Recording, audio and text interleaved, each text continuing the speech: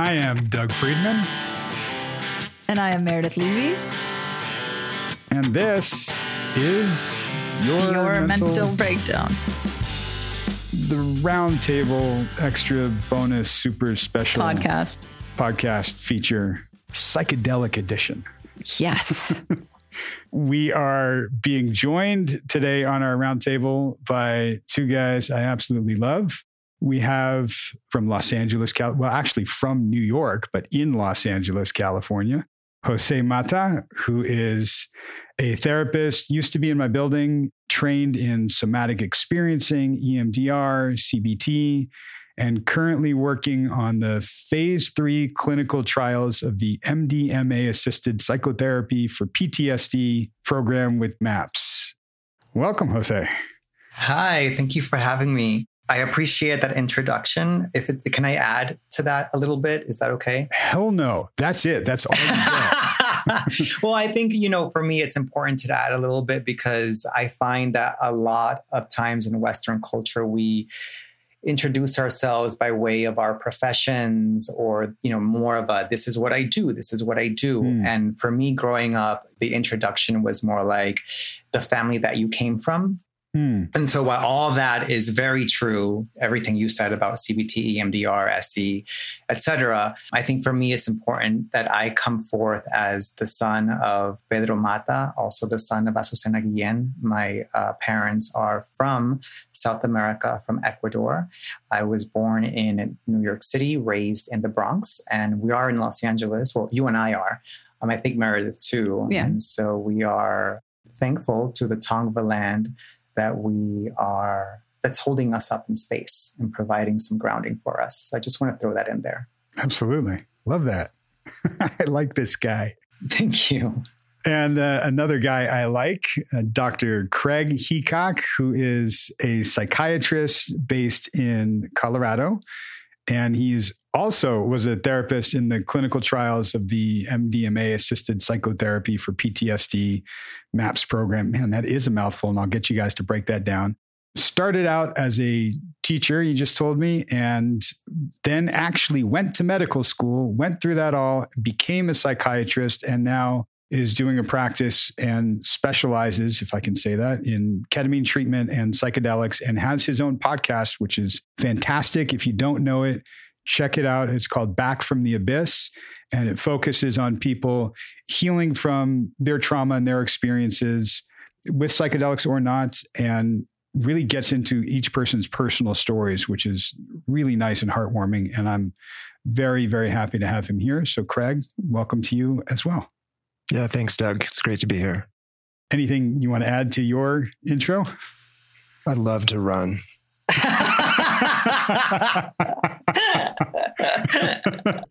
I've always had this thought, because when I was playing sports and had to run, it was very meditative for me. I don't know how well you all know EMDR. I mean, I assume we all know kind of what that is, but it's sort of like to me, a form of that, like the repetitive motion of running and where you just go with that. It's sort of getting yourself into that state of mind, which is pretty cool. Yeah. I did some EMDR after a patient's suicide that was really wrecked me for a few years, but it was incredibly helpful. But in the happy place or the safe place in the EMDR I was running through this aspen forest in Colorado in the fall, just kind of an undulating trail. So I would go back and forth to my patient's suicide and this aspen trail running. And that was just, I could just feel it changing. Wow. My psyche and my soul. And that's to me, such a great natural segue to talk about using psychedelics in psychotherapy and in healing. Because some people can access that kind of place, whether it's a happy place or just a meditative place or altered state. Some people can't. And some people are very locked where they are, whether it's trauma or depression. And I'm just wondering if you guys, being people that are in it, if you can kind of break down a little bit of what it means when we say psychedelics in therapy. Because I know there's studies, it sounds like you've both been a part of the MDMA trials, so you know what that is. But I think just in general, psychedelics in therapy, I think people who don't know, and even people that do, like myself, might think, oh, it's just like taking mushrooms in the desert and going on a spirit quest, right? But it's not. I'm so glad that that you described it the way that you did, because I think part of what people maybe don't grasp about this is that it's MDMA assisted therapy or psilocybin assisted therapy or ketamine assisted therapy.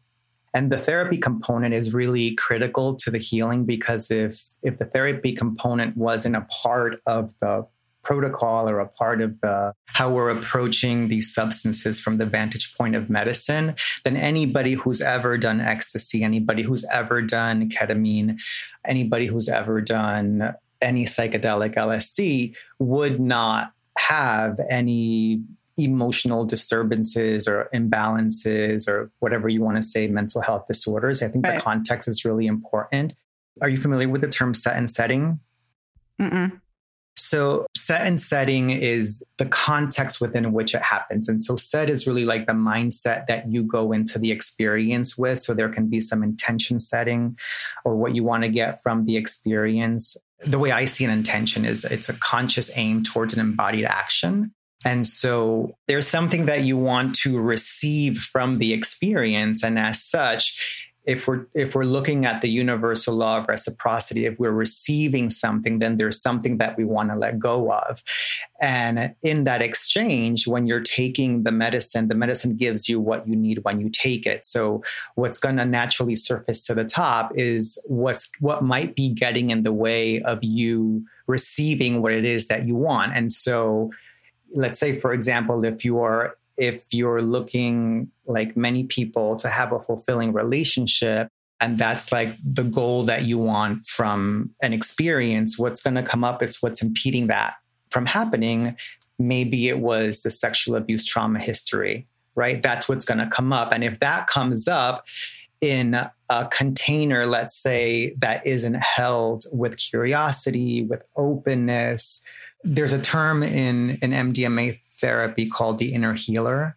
And so part of what the people holding the space, the co-therapists, do is, when possible, direct the participant to go inside and see what might be happening in their body, or ask their intuition, ask that part of their inner knowing to see what might be happening.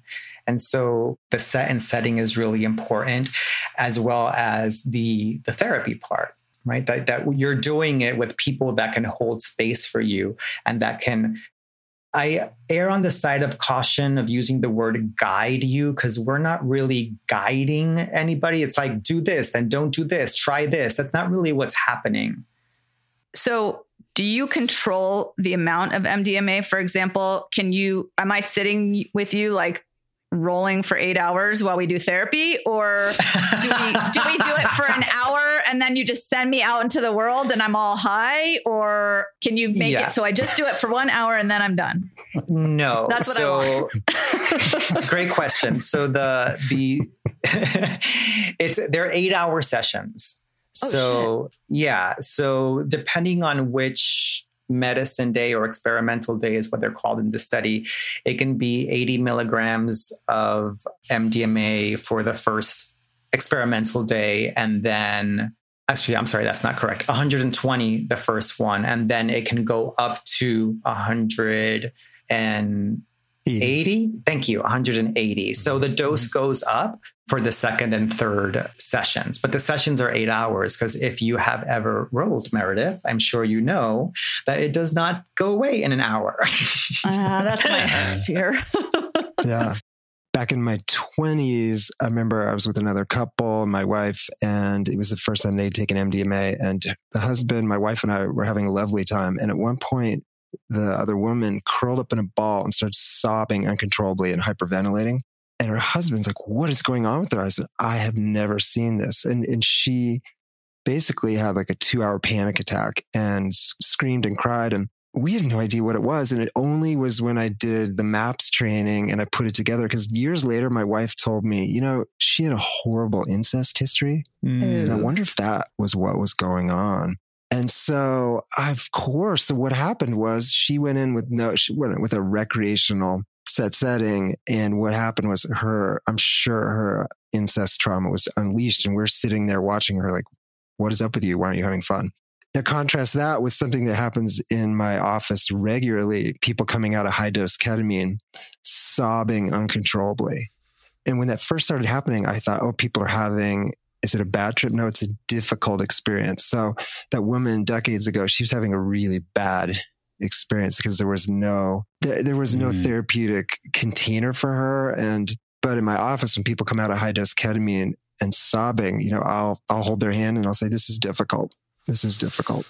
Yeah. Wow. But as I've found, sometimes people through the higher dose ketamine sessions just cry. Like the eye shade will be sopping wet and they'll say, I don't even know why I'm crying. And again, when I started doing these sessions maybe 4 years ago, I thought, oh no, they're having this really awful ketamine experience. And now I realize difficult maybe, or cathartic or heavy. But again, there's a whole container there. I'm preparing them, you know, anybody with a trauma history, I say, look, higher dose ketamine, like you may get this complete rush of just like trauma, catharsis all pouring out, and I'm going to be there for you. And that's good. Like, again, as Jose mentioned, the inner healer idea, I believe that's happening with ketamine too, that you know, the body and the psyche and the spirit tends to go where it needs to go if there's the right holding and the right preparation and the right follow-up. I want to go into some of these substances because we're talking about MDMA, ketamine, and to me, there's a fine line between recreational curiosity and true clinical therapeutic use, right? So if you guys can kind of touch on that, maybe with a little breakdown of substances. I don't know how versed our listeners are going to be in what's the difference between an MDMA, a ketamine, a psilocybin, a DMT, and just good old-fashioned mushrooms or weed for that matter. So psilocybin is the active ingredient in mushrooms, the same way THC is the active ingredient in cannabis. It's what gets you high. MDMA is the active ingredient in Molly. And then, let's see, there's also Iboga that comes from the ibogaine plant. DMT is the active ingredient that gets you high from ayahuasca. But just to be clear, none of this is legal in the United States, with the exception of maybe ayahuasca. Ketamine is legal, and ayahuasca is legal if it's used in sacrament with religious organizations. Oh, wow. Okay. And it's legal because you're in a trial.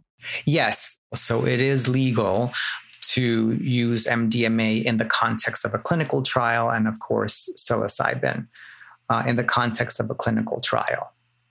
Craig, I know you were also working with the same trial. Maybe you could just explain, we don't have to go too in depth, but sort of the road from, in terms of like, this has been going on for decades. It's not like, oh, they just started and they're, fast tracking like they did with the vaccines for COVID. Like this has been going on for a long time, right? Right. So in short, to get a medication approved, there's 3 steps. And the first one, phase 1, is to show safety in a small population, which is usually tens of people, maybe 100. Phase 2 is to show safety and efficacy in a small population. And phase 3 is to show efficacy in a larger population, which means you have to show that it's statistically significant, better than placebo.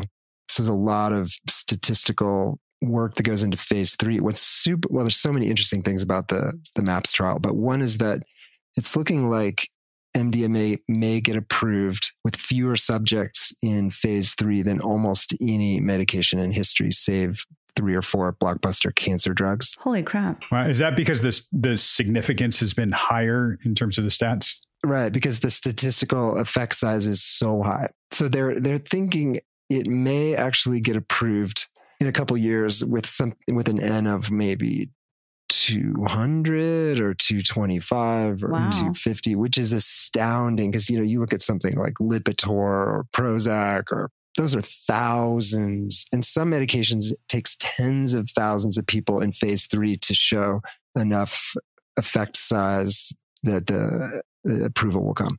Wow. So that's pretty astounding. But yeah, it's been a long process because it's all been funded privately. Yeah. Usually to get a medication approved, hundreds of millions of dollars. But interestingly, in the United States, if a medication is approved by the FDA for anything, it can be used for anything else as long as you have some medical justification. So, Viagra was supposed to be a blood pressure medicine, but it didn't work very well, but worked great for impotence. Or wow, ketamine, has been given tens of millions of times over the last 50 years for general anesthesia and veterinary anesthesia. But now I think its number one use in the US now is for depression. It's gone way past its use in general anesthesia. That's amazing. But it's not FDA approved for general anesthesia. I mean, ketamine only has FDA indication for general anesthesia, but since it has that, it can be used for other things.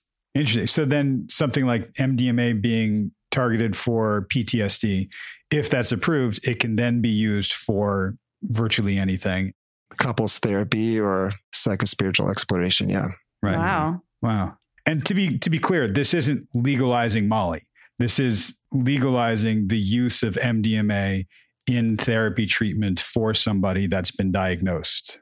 Right. Yes. Right. So the model is not like you would go to Walgreens and get your 20 capsules. No. So the model that MAPS is proposing is that there'll be the central pharmacy and distributor and training therapists. And at least in the initial years, you will go to a MAPS trained or approved therapist to do MDMA work. Got it. So, okay. I want to dig now a little bit and get into what I think is maybe not legal, but more a part of our culture, or at least what we see. God, I hate to say it this way, but trending right now, which is the ayahuasca journeys or the plant medicine use, and using that for therapeutic reasons, where it's not just recreational use. It's not just college kids going out to the desert and doing shrooms and having a great trip. It's people that are really looking to have a deeper exploration of themselves or healing from some inner wound that they can't otherwise access. I don't know if you guys how comfortable you are talking about that, but I would think that that's what people not in a clinical trial are talking about and are exploring and potentially doing. So I think we touched upon this a little bit earlier in terms of set and setting. I think for ayahuasca, I will be fully transparent that I myself have attended some ayahuasca retreats. The thing with ayahuasca, or at least my experience with ayahuasca, is that it is an individual experience within a group setting. Mm-hmm. And so there is a shaman and there are what are called icaros. So icaros are songs sung by the shaman that is holding space throughout the course of the ayahuasca experience. But I think similar to what we were referencing earlier of what makes a challenging trip versus a bad trip is not only how you prepare for the experience, so for example, if you are somebody that typically is a doer, I'm constantly on the go, then maybe the encouragement would be that you engage in more contemplative practices leading up to your experience. If it's the opposite, if you are someone that leads primarily a sedentary life, then the encouragement might be, well, maybe move your body a little bit more. Preparation for that type of experience can include spending time in nature, any sort of creative endeavors, any activity or number of activities that's going to support life force energy. So things like that to prepare for the experience. And then there's the experience itself. And then there's how do you integrate the experience? And so how do you interrelate the collection of experiences that you had during your day-long or weekend-long ayahuasca experience into your day-to-day? When you come out of tripping from drinking the brew, do you have a community of people? Like the space in your psyche, the space in your spirit, the spaces in your body are going to be more open. And so how are you going to meet these open spaces so that you can integrate or interrelate this into your day-to-day? So because if you don't integrate the experience, then essentially you just went to do drugs. Not that there's anything wrong with that. I'm not saying that. I think that there can also be value from experiencing joy from using substances. But in the context of healing trauma, it's really important that when you come out of the experience of this expansion of awareness or being in spaces of non-ordinary states or where the things that are often solid or rigid or become more malleable. The after experience is how do you engage in personal and collective meaning making, and maybe even reclaim parts of yourself that have been lost or that have gone into hiding, or that are, if we were to look at it from a physiological point of view, that might be stuck in a freeze state or in a fight flight response. Mm-hmm. Wow. I just wanted to add to that. There was a woman I worked with in the MAP study who's going to tell her story on my podcast next season. And she had severe PTSD. And it was very clear to my co-therapist and I that from the first dose that she got the real thing. Eyes dilated, blood pressure up. She'd actually had a number of MDMA experiences and she's like, oh shit. And then the second medicine day where we give the bigger booster, she got up to 180 milligrams. She said, wow, like this is so powerful. And so she had 3 very powerful MDMA experiences. My co-therapist and I were I would have bet, I'm not a big bettor. I would have bet $10,000 that she got MDMA.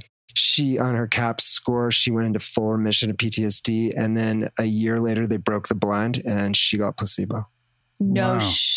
What? Yeah. And so she got placebo. And so this is the power. I think this says a lot of things. One is her brain knew what to do because she admitted later that she'd taken MDMA way more than she was honest when she got in the study. So her brain knew, like those pathways were burned through. She knew what MDMA was going to do. Mm-hmm. And we had this whole 3-month intensive crucible for her to work on stuff, and really powerful stuff came up during each of the MDMA days or the placebo days. And we spent hours and hours processing through that. And her PTSD went away with the sugar pill. And, I think she is a special case in that I think if she hadn't had such experience, I think she was an unusually open person considering how much trauma she had. But I just think that's beyond fascinating that, because we know in the MAPS trial that people in the placebo arm do improve, a lot of them, at least to some. But she went into, and I still see her occasionally. I mean, she's still in full remission. She's amazing. Yeah, that's incredible. Well, is that partly because they're just still doing the therapy with you and going through the experience? Yeah, because in phase 3, I would say you're closer to this, but if you look at the therapy contact hours, you have a male-female therapy team. What is it, like 60 contact hours or? I don't know the exact, but there's 3 day long. So that's the experimental days. And those days are 8 hours. So there's 3 day longs, 1 month apart. And then there's 12 90-minute non-medicine therapy sessions. So whatever the math is, 12 times 90 minutes plus 8 hours times 3. Even if you get placebo, you still are getting a lot of therapy within approximately a 3.5 month period. And to add to what Craig was saying, this is the data that just came out from the first part of phase 3, is that people that received placebo, 32% of the study participants that received placebo no longer met criteria for PTSD. And that number goes up to 67% if you did receive inactive placebo, which is actually MDMA. If you got the drug, then 67% of study participants no longer met criteria for PTSD. But going back to what we were talking about, 32% of the study participants who did in fact receive placebo did benefit from the therapy. I wonder, Craig, you hit a phrase that clinches it for me. And I wonder with Jose, what you're talking about, if there was prior experience with MDMA for those people. Craig, when you said those neural pathways were already opened for that person you were talking about.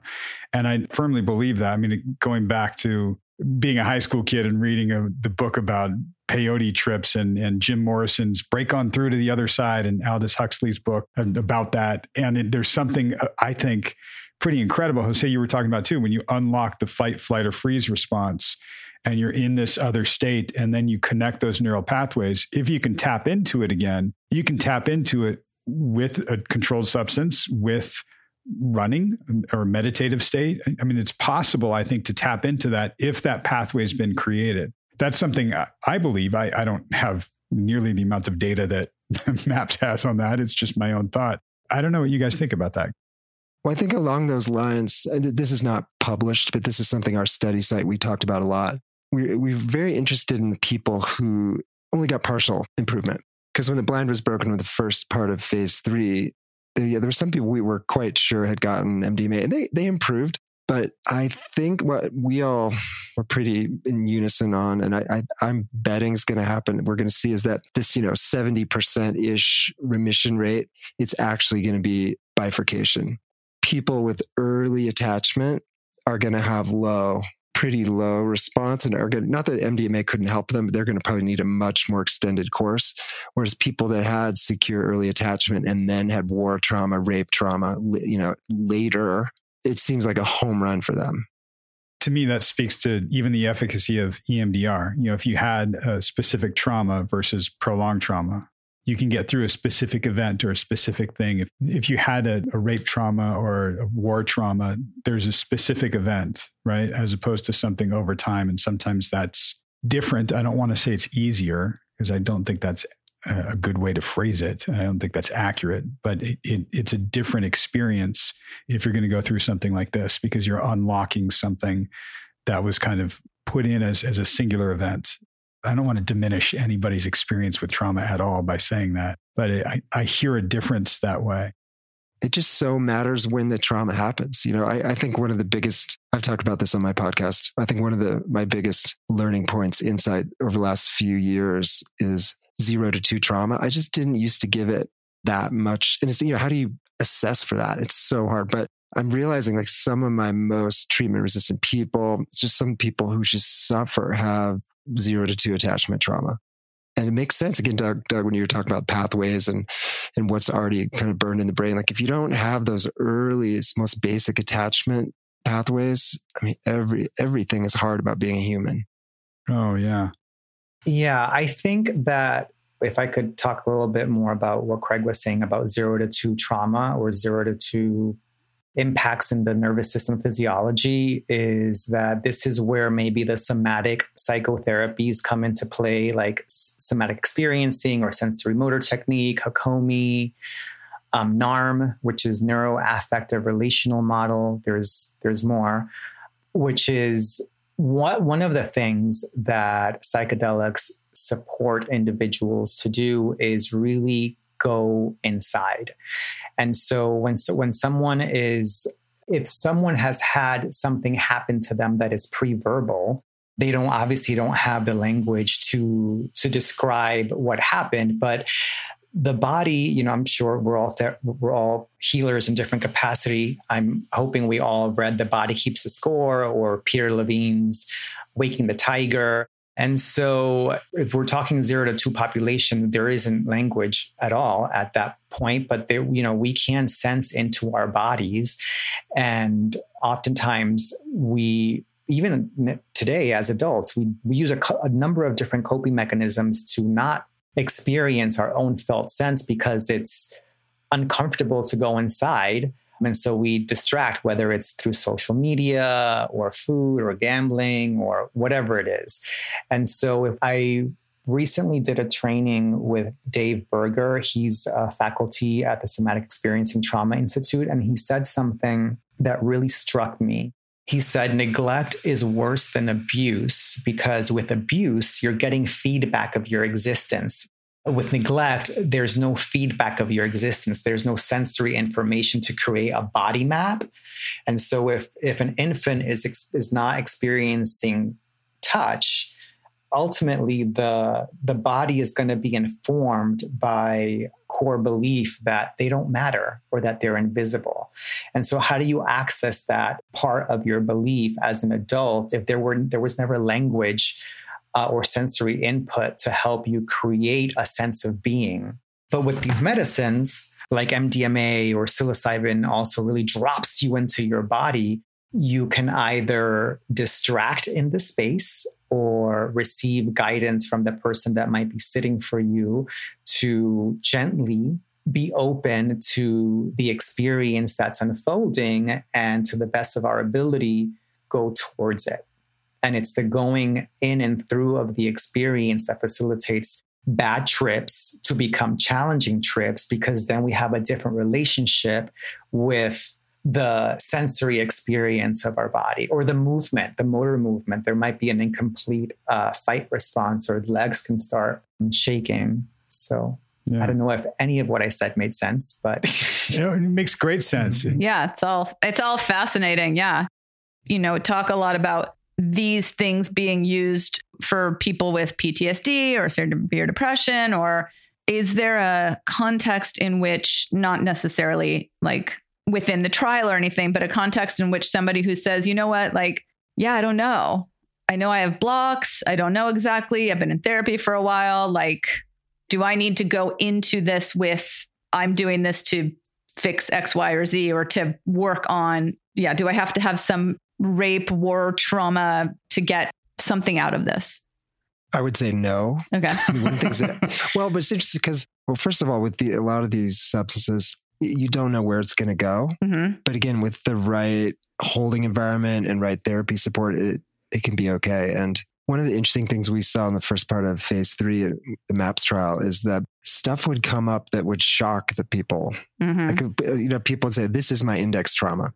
But then by the second MDMA session, you're realizing, no, that wasn't the index trauma. Right. There's just deeper and deeper and deeper. Right. And so I do think that at least initially, when these medicines come online legally, that people will probably come with some primary, I'm seeking help with this or this.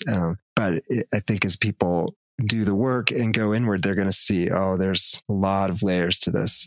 Right. I was kind of thinking maybe it would help us find those layers, right? Yeah. Like, I don't know exactly. I know there's something that is preventing me from moving forward, but. Well, I think that psychedelics in mental health very soon may be like MRI of the psyche, that people will come in. I love that. Yeah, and some people come in with known traumas, but other people, something is just deeply not right. Right. Some people do reach that moment where everything just goes quiet, and it's the first time that they've experienced that level of stillness where time does not exist.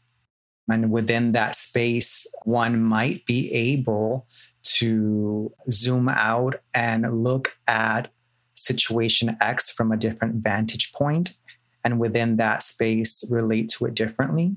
For other people, it may be a situation where there is a lot of resistance.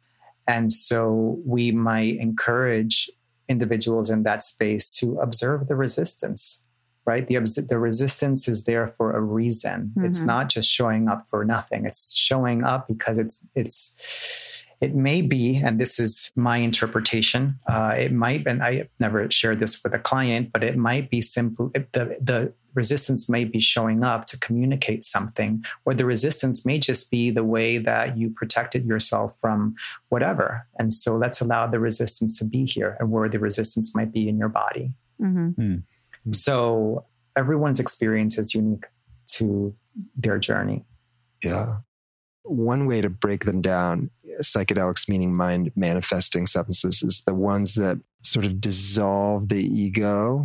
And the ego dissolution, that would be the LSD, tryptamine, DMT, psilocybin, and ketamine.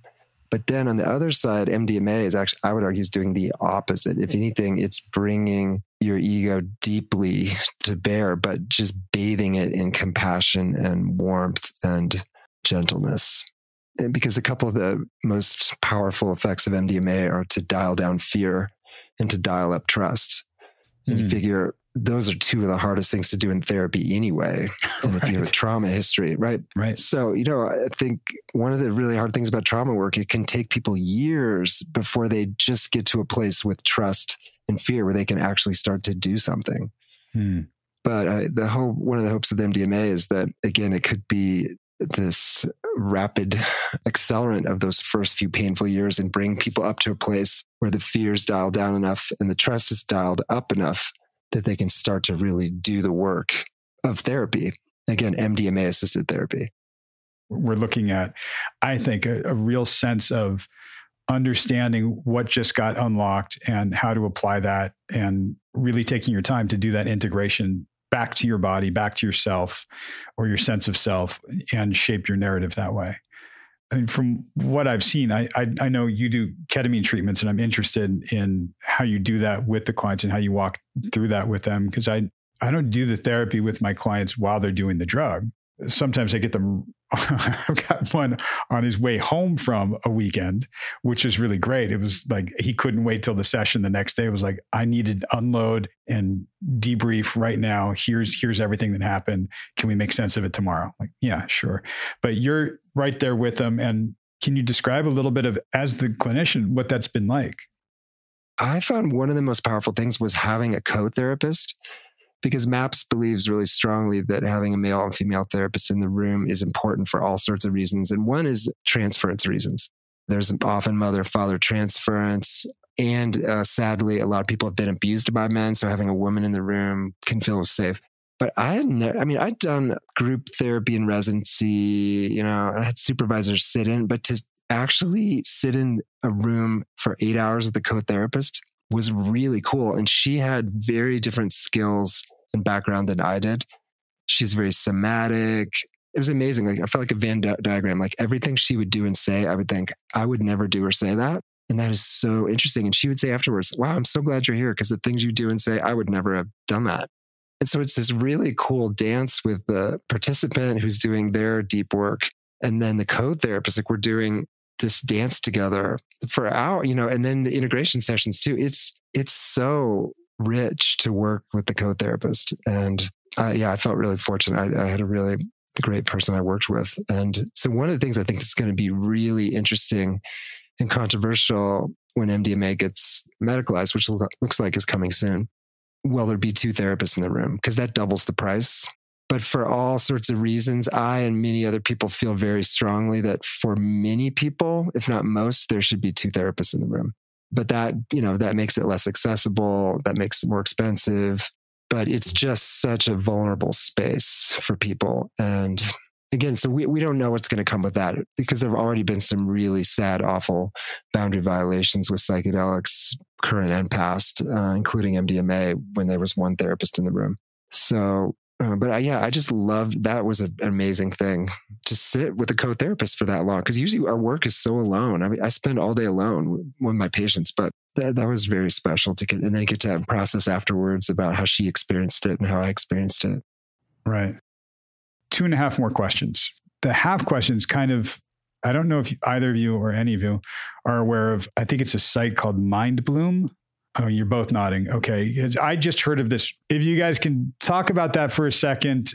And the real question behind that is, if a client, whether it's a listener or not, somebody is interested in, oh, I want to do that. Oh, that sounds cool. Like knowing which drug for what treatment and what's my road to do it and how do I do that? And somebody asked me like, oh, what do you think of MindBloom? And I looked at it and went, what is that? Really? No, that can't be real. My understanding of MindBloom is that they are a number of psychedelic clinics across the United States that provide, the only legal psychedelic is ketamine. And so they will send you, I think they're lozenges, ketamine lozenges. And my understanding is that you will take the ketamine at home and it's done over Zoom. As Jose is saying this, Meredith's face, you just look aghast. Craig, you're cracking up, and I'm just kind of soaking this all in. So, Craig, you actually do ketamine treatment. So I don't know if you have a response or reaction to this, because when I saw this, I just kind of went, what the fuck? You can do ketamine from your own home with somebody on Zoom? Like, how fucking irresponsible do you have to be? And I'd say part of my language, but I feel very strongly about this. Yeah. I mean, fortunately, low-dose ketamine is pretty safe. So I'm less concerned about the safety of that. I'm more concerned that that's just a really waste of time and money and presenting false hope. And yeah. Mm-hmm. I mean, again, if you think of in the lower dose ketamine, if the idea is to really strengthen the therapy and deepen the work, but you're going to do that on a video screen while you're impaired with ketamine. I mean, it seems like a clever business model, Yeah. And that's where I say, if a client's going, oh, I want to try psychedelics in therapy. Oh, cool. There's I could just do it right there from my house. I've been doing Zoom for, a year with my therapist. Why not do this? Well, because to me, that's not actually therapeutic. And that's the other question that I had was about microdosing, because just by nature of what microdosing is, it's still potentially a therapeutic dose, but it's sub-hallucinogenic, it's sub-threshold. So there isn't any of what we're talking. That's a whole different realm from what we're talking about. And I don't know, you mentioned it's low-dose ketamine. To me, it's not microdosing, that's just low dosing. Yeah, when I say low-dose ketamine, I mean a dose where you would be intoxicated, but still able to function if, your cat got out the door or right. You needed to escape a fire or... Those are two really, really different examples there. Your cat escapes or your house is on fire. Either way. I know, but I mean, you could deal. Like you would be a little drunk from it, but you're not... Yeah, someone might think, are you drunk? Right. Yeah, higher dose ketamine, no, you are incapacitated. What comes to mind for me as I'm hearing about this is like the process of therapy, or the idea of therapy is internalizing experiences of safety, expression, and boundaries, and then being able to apply those experiences in situations and relationships in your life. Of course, we're also talking about confronting our ideas about love, attachment, and relationship. And how do you do that? Like Craig was saying, if you're home by yourself looking at a monitor, I don't know, there's just seems to be something missing, but who knows? I mean, for all I know, I'm wrong. We didn't think we could do therapy if it wasn't, and we would lose something about doing therapy via telehealth, and the pandemic proved that to be wrong. People did get a lot of benefit, but I mean, my initial gut is like, I don't know. Yeah, to each his own, I suppose. But if there's a irresponsibility in a medical, then I'm not. It sounds scary to me, to be honest. I mean, mm-hmm. Well, yeah, and Craig, you kind of said it. It's a good business model, but is it a medical healing model? Well, the thing I think sucks about it is if somebody tries it and they're like, meh, doesn't do anything, then will that steer them away from potentially trying like a higher dose ketamine treatment, which they really might benefit from, right? So that's, to me, I'm like, oh, well, if they're just like, ketamine therapy doesn't work for me because they tried some lozenges at home, like that may not be accurate. Yeah, right. The difference between low dose ketamine and high dose would be like the difference between camping and space exploration. Camping's cool. Like I was camping 2 nights ago, but they're not the same thing. I've had people come to do ketamine treatment with me, said, oh, I'm going to listen to this novel and I'm going to bring my mom and sit with me. I'm like, no, that's not the way we do it here. Right. People are like, oh, can I bring it? Can I watch YouTube videos during it? I'm like, no. Like that's maybe low dose. You could do that. Sure. It's really like you are going to detach from yourself, right? Right. Yeah. It really kind of feels like the couple times I did high dose, it felt like I was being shot into the center of the earth on sort of a tectonic centrifuge and being sort of extruded into different cracks of the earth. Jesus Christ. That was the first minute. Yeah. The one time I did it, I was paralyzed. Except for my eyes could move. Is that common? Yeah, you're not moving around. I mean, some people shift a little bit. Like I could hear, but I was like literally couldn't. Yeah, but how scary, when so side scary. note, but we've seen these videos and stories about police immobilizing people with ketamine. I mean, I think that's torture because we do a lot of work to get people ready for these high dose ketamine sessions.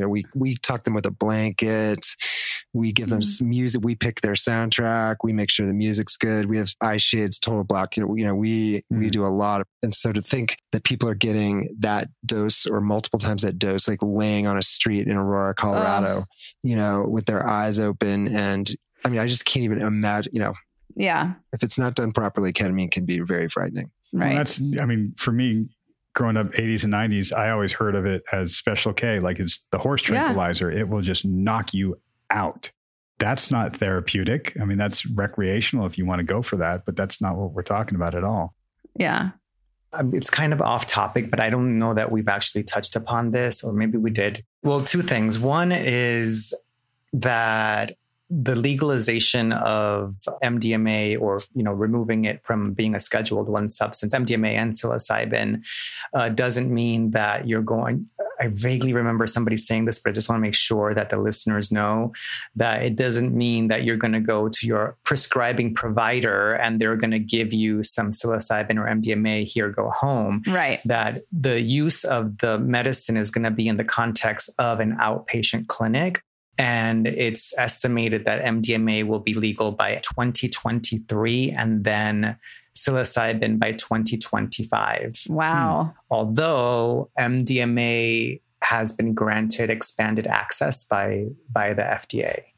So that's so cool. So we're going to see RJ Reynolds get in on it, and we can get our Marlboro Mollies. I want to ask you guys, just in terms of wrapping this, if there's a takeaway you want to give our listeners, if they're interested in psychedelics and psychotherapy, whether they're therapists or clients or just people that are interested in this, what sort of your takeaway for them would be about what we've been talking about? Well, I think in general, psychedelics are going to revolutionize mental health, especially because you can't argue with the numbers. There's so much data out there right now in terms of, with PTSD, 40 to 60% of people that take SSRIs don't respond to meds. 2/3, I believe it's 2/3 of patients either drop out or continue to meet PTSD even with psychotherapy. So when you have those types of numbers, and there's much more data, but I'm trying to keep this brief. When you have those types of numbers and contrast that with the data on psilocybin and also the data with MDMA, then it's going to revolutionize the industry, the pharmaceutical industry. Having said that, because it only exists above ground right now, at least legally, I would really, really do homework. If you do happen to find someone to hold space for you, I'd err on the side of caution of finding these substances and having a friend just sit with you. That can be very therapeutic. That can be very helpful. But your friend is your friend, and they're not someone that's studied the psyche per se. And so that can potentially be re-traumatizing. Again, if something comes up and there isn't the capacity to hold the container, it can be damaging. Mm-hmm. As I was biking here, I was thinking about, this is really embarrassing to admit, but when I was a kid, I played a lot of Dungeons and Dragons. As I was biking here, I thought MDMA is like a +2 sword. Because I remember in my first character in D&D, I had a +2 sword. I'm like, I'm going to just rampage through the whole world. And my DM, Dungeon Master, said, it's a really powerful thing. He said, but you need your companions, you need to plan, you need treasure. Mm-hmm. When I kept getting in these horrible situations, and my teammates, or expedition mates who have to bail me out, I kept thinking, I have a +2 sword. I have this incredible thing. But I didn't realize it was just a tool. Like, what was really going to work was for us all to work together and to be this team approach. Whereas I just thought, okay, I have this amazing. And I think what's happening in the psychedelic space now is that there's such excitement that people think, oh, okay, I have this magic, I have this amazing tool. Like, this is all I need. If I have a +2 sword, like, I'm going to go to, well, no. That's the beginning. Like, it's great to have one, but you got to do all the hard work. You got to do the teamwork. You got to settle in for the long haul, although not as long a haul as it would have been. Right. I just want to also put it out there for just to reiterate, psychedelic guided therapy is not for everybody. Yeah, there are some contraindications with that work. Right. But I just wanted to add to what Craig was saying, is that change is not linear, which we all know as therapists. Change is also unpredictable. It is not uncommon for things to get worse before they get better, which is why it's critical to have a team of care providers and a support system, self-care and community care, which we don't talk about enough of. Our first choice is not always the best choice. So give yourself space, right? You always like, this is what I'm going to do. And then give yourself more time, sit with it. So I think because the data is so promising and there's so much media on the issue of these mind expanding substances that, of course, people have hope because people want to feel better. But what isn't spoken, and maybe Craig, you can speak a little bit more to this, what we don't talk about enough is how hard it can be. You know, when you're in the trenches of your trauma and everything's been blown open, how emotionally tender and vulnerable you can be when you come out of that space. It's really hard work. I wish we spoke more about how difficult it can be for some people, because what you hear is like, oh, psychedelics are wonderful. And I had this amazing spiritual experience, and all that is true. And all that does have the potential to happen. But when you're doing it in the context of therapy, it can be really rough. I don't think we speak about that enough. Mm-hmm. Right. Yeah, that reminds me, Jose, of this concept in the psychedelic therapy world of the therapeutic bends, like the scuba diving bends. And I've seen that a number of times where people make such rapid, profound improvement. It totally shakes them up. Like in the study, we've seen divorces, we've seen people kind of have existential crisis. I've seen that in my own work and in the study where people get so much better so fast. And like, what am I doing? Like talking heads, like, what is this house and this beautiful wife? And like, how did I get here? I mean, I think people can just, and that can happen too. And that's amazing. Sometimes, yeah. So sometimes the therapy can be, okay, so you finally discovered that you have windshield wipers and you now have a clean windshield and you're just seeing the wreckage out there. But it's so nice to see. But some people are like, wow, I wish I hadn't found the wipers. Right. Because there's a lot. That's amazing. Yeah. And I'll tag that with a little outing myself as a D&D nerd, that I always thought it was interesting that the 6 attributes that you can have, that there was intelligence and wisdom. I always thought that was weird. Why those 2 were like the same? I mean, there's like strength, dexterity, charisma. Jesus, I think I know them all. Wow. But intelligence and wisdom, like what's the difference? And I remember I've looked this up several times, that wisdom, that attribute for your character, is about perception and insight. And that to me kind of caps, like if you said a +2 sword, I would say it's a +2 on wisdom. Like it's really giving you sort of that extra boost with perception and insight. Your windshield is now clear. Now you can see this. It's not all going to be rosy. Some of it's going to be really painful. Now, what do you do with this perception and with the insight into yourself? Right. And it's amazing. And if people want to find you guys, Jose, I think your website, very appropriately named, is theheldspace.com. So people can find you there. Yes, the website is The Held Space. It's also at The Held Space, HELD, like dog, not The Help, but The Held Space on Instagram and also on Facebook, The Held Space. Awesome. And Craig, I think you avoid social media, but people can find you. They can find me running mostly. That's mostly what I do. That I'm running a lot. Right. Yeah. Awesome. So Craig Heacock, HEACOCKMD.com. My podcast is Back from the Abyss. It's a psychiatric storytelling podcast and deep dives on psychopharmacology and therapy and psychedelics. And it's mostly kind of psychiatry meets The Moth or This American Life. It's people telling their stories of how they plunged into the abyss and how they got out. And then maybe 1 out of every 4 episodes is me giving a little mini talk on like my desert island meds or. Right. Oh, I'm excited. I love you guys. I'm so glad that you came on and talked to us.